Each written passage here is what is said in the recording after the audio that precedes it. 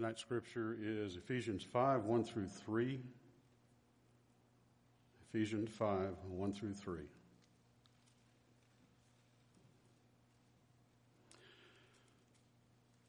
Follow God's example, therefore, as dearly loved children, and walk in the way of love, just as Christ loved us and gave himself up for us as a fragrant offering and sacrifice to God.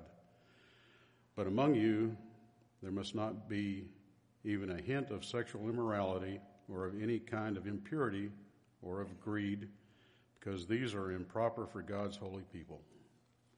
You may be seated. Good evening. Thank you.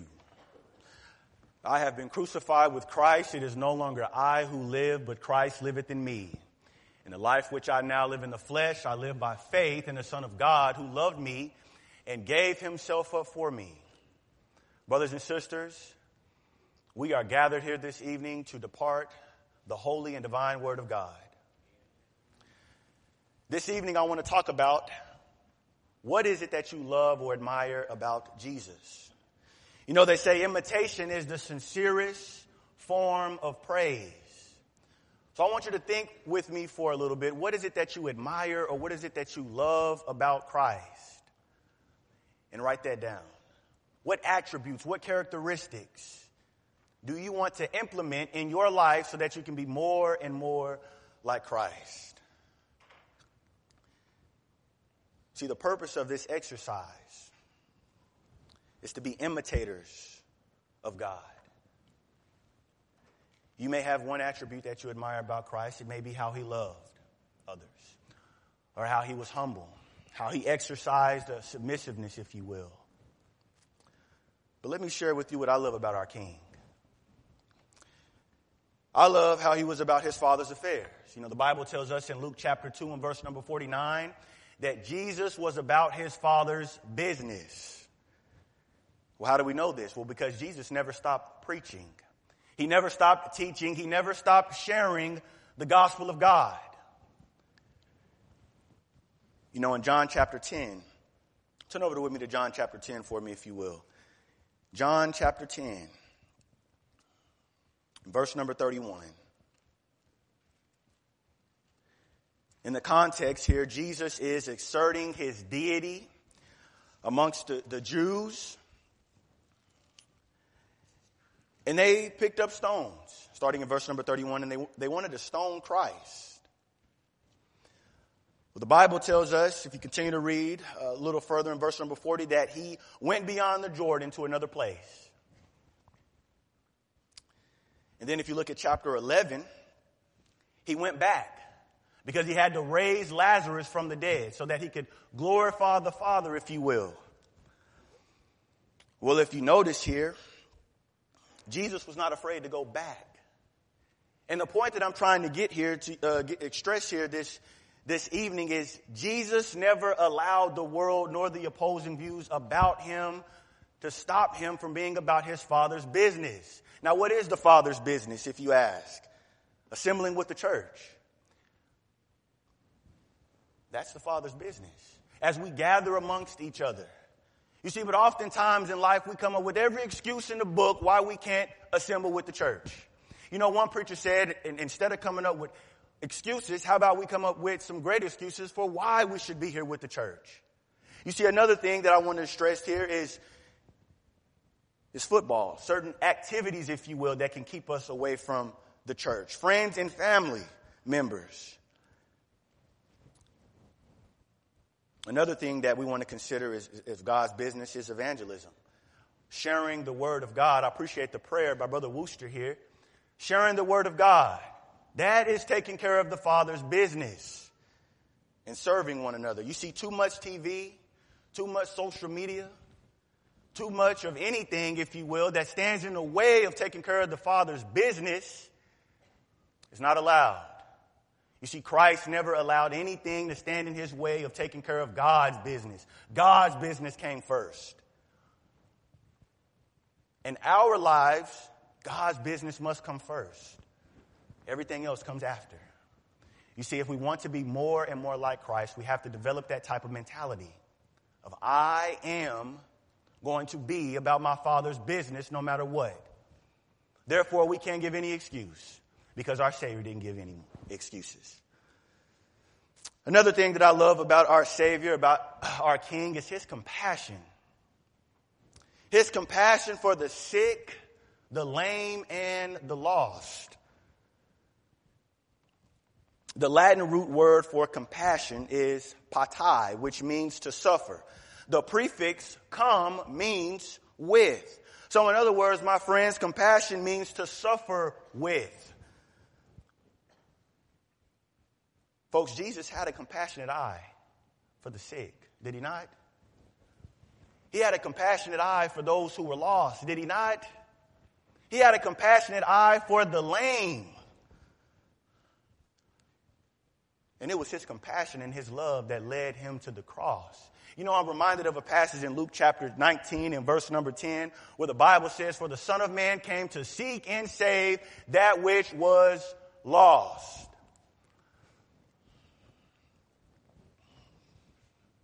You know, in Matthew chapter 14, starting in verses 13 through 14, the compassionate Savior saw a large crowd, the Bible tells us. And it says he felt compassion. That word compassion in the Greek is a verb. He felt compassion, therefore he healed the sick. He moved, he acted when he felt compassion. You know, he felt compassion for them, the Bible tells us, because they were like sheep without a shepherd, so he began to teach them. Mark 6, verse number 34. You know, Matthew said the same thing in Matthew chapter 9, verses 35 through 38. Turn over to Matthew chapter 9 for me, if you will.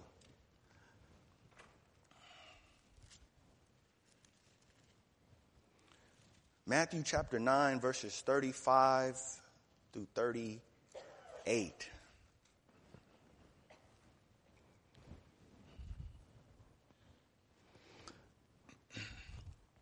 Jesus was going through all the cities and villages, teaching in their synagogues and proclaiming the gospel of the kingdom, and healing every kind of disease and every kind of sickness. Seeing the people, he felt compassion for them, because they were distressed and dispirited like sheep without a shepherd.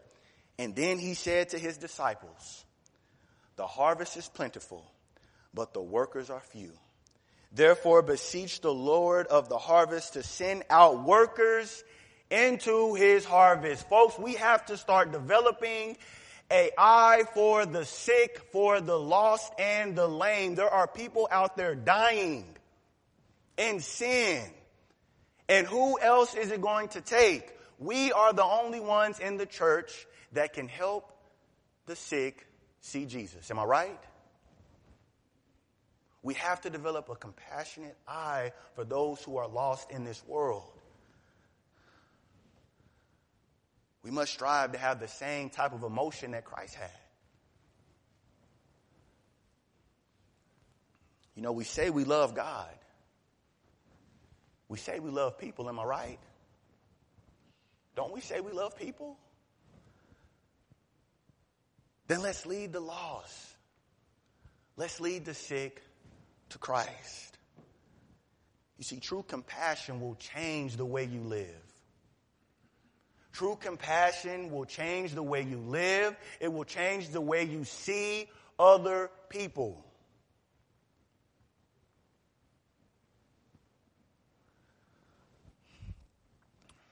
My friends, it will cause you to move. So will you move when you see the lost? Will you move when you see the lame and the sick? Because our Savior did. And aren't we called to strive to be more like Christ? Aren't we called in Ephesians chapter 5, verse number 1, to be imitators of God as beloved children?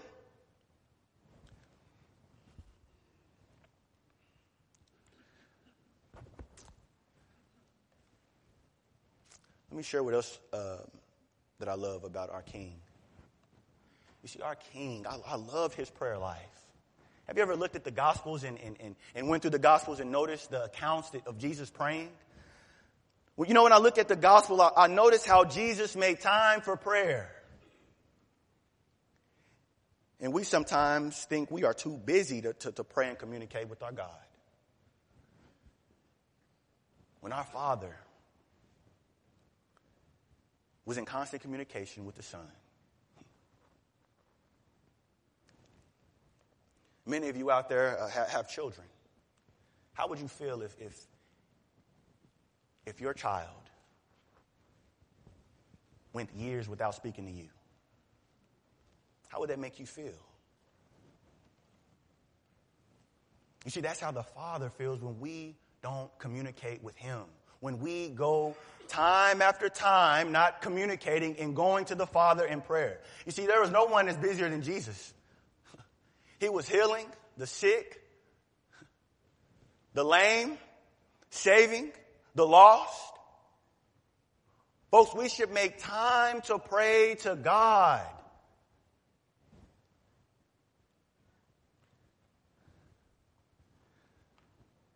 We see him going off by himself to pray in Matthew chapter 14 and verse number 23. Turn over to Matthew chapter 14 for me, if you will. Matthew chapter 14 and verse number 23 tells us,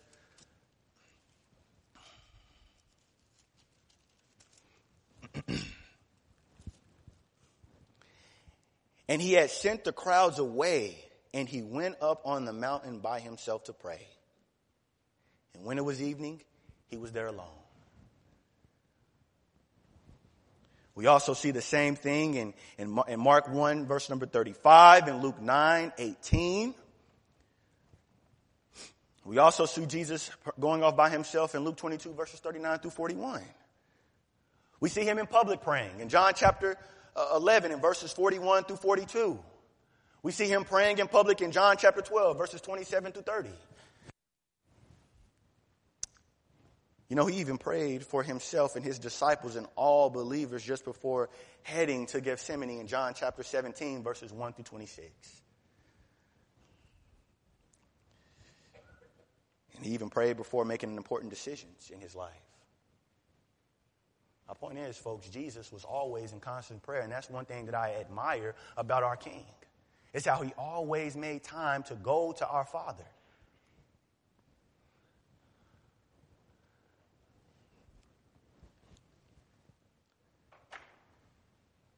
As I survey Jesus' prayer life, I realize that his example answers one important question. Does it matter? Does prayer matter? Yes. When doubt creeps in, let me tell you, prayer matters, does it not? When we are battling with temptation, prayer matters, does it not? When we are going through hardships in life, prayer matters. It mattered to our Lord. Therefore, it should matter to us. Why? Because we are striving to be more like Jesus. Am I right? Every single day when we get up in the morning, we should have the mentality that I want to be like Christ.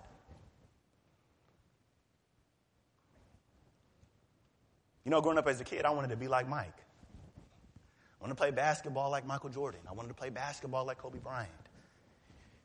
Society today, everyone wants to be like somebody, but not too many people want to be like Christ. Folks, let me tell you, we have to start being more like Jesus Christ as Christians, as beloved children in this world. Why? Because people are watching you. Are they not? People at your jobs are watching you. Your family members are watching you. Your friends are watching you. People are watching you. So as you go into the new year, let that be your goal, to be more like Jesus. Forget about what society says. Forget about what our culture has to say. Our main goal in life is to be like Christ. Period.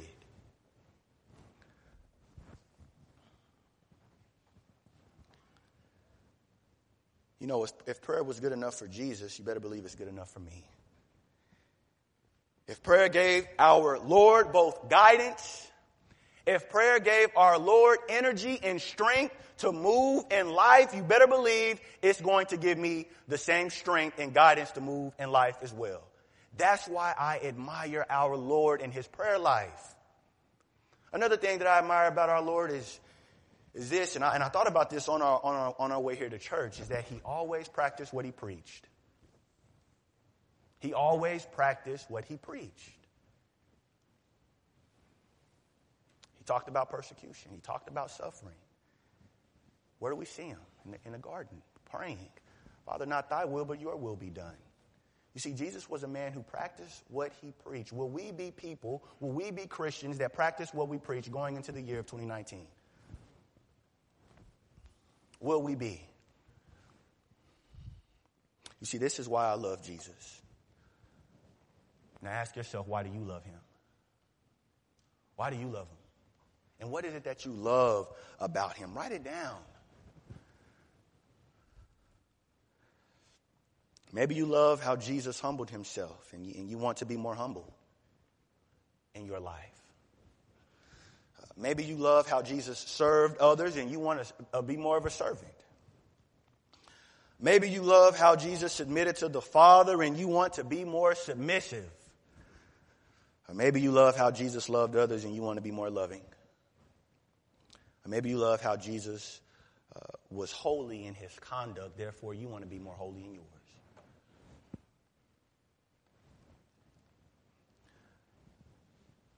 Whatever you love about Jesus, I encourage you to go practice. Practice. That's the only way we're going to get better. That's the only way we're going to continue to keep growing. Am I right? Because without practice, we remain stagnant. Without practice, there is no growth.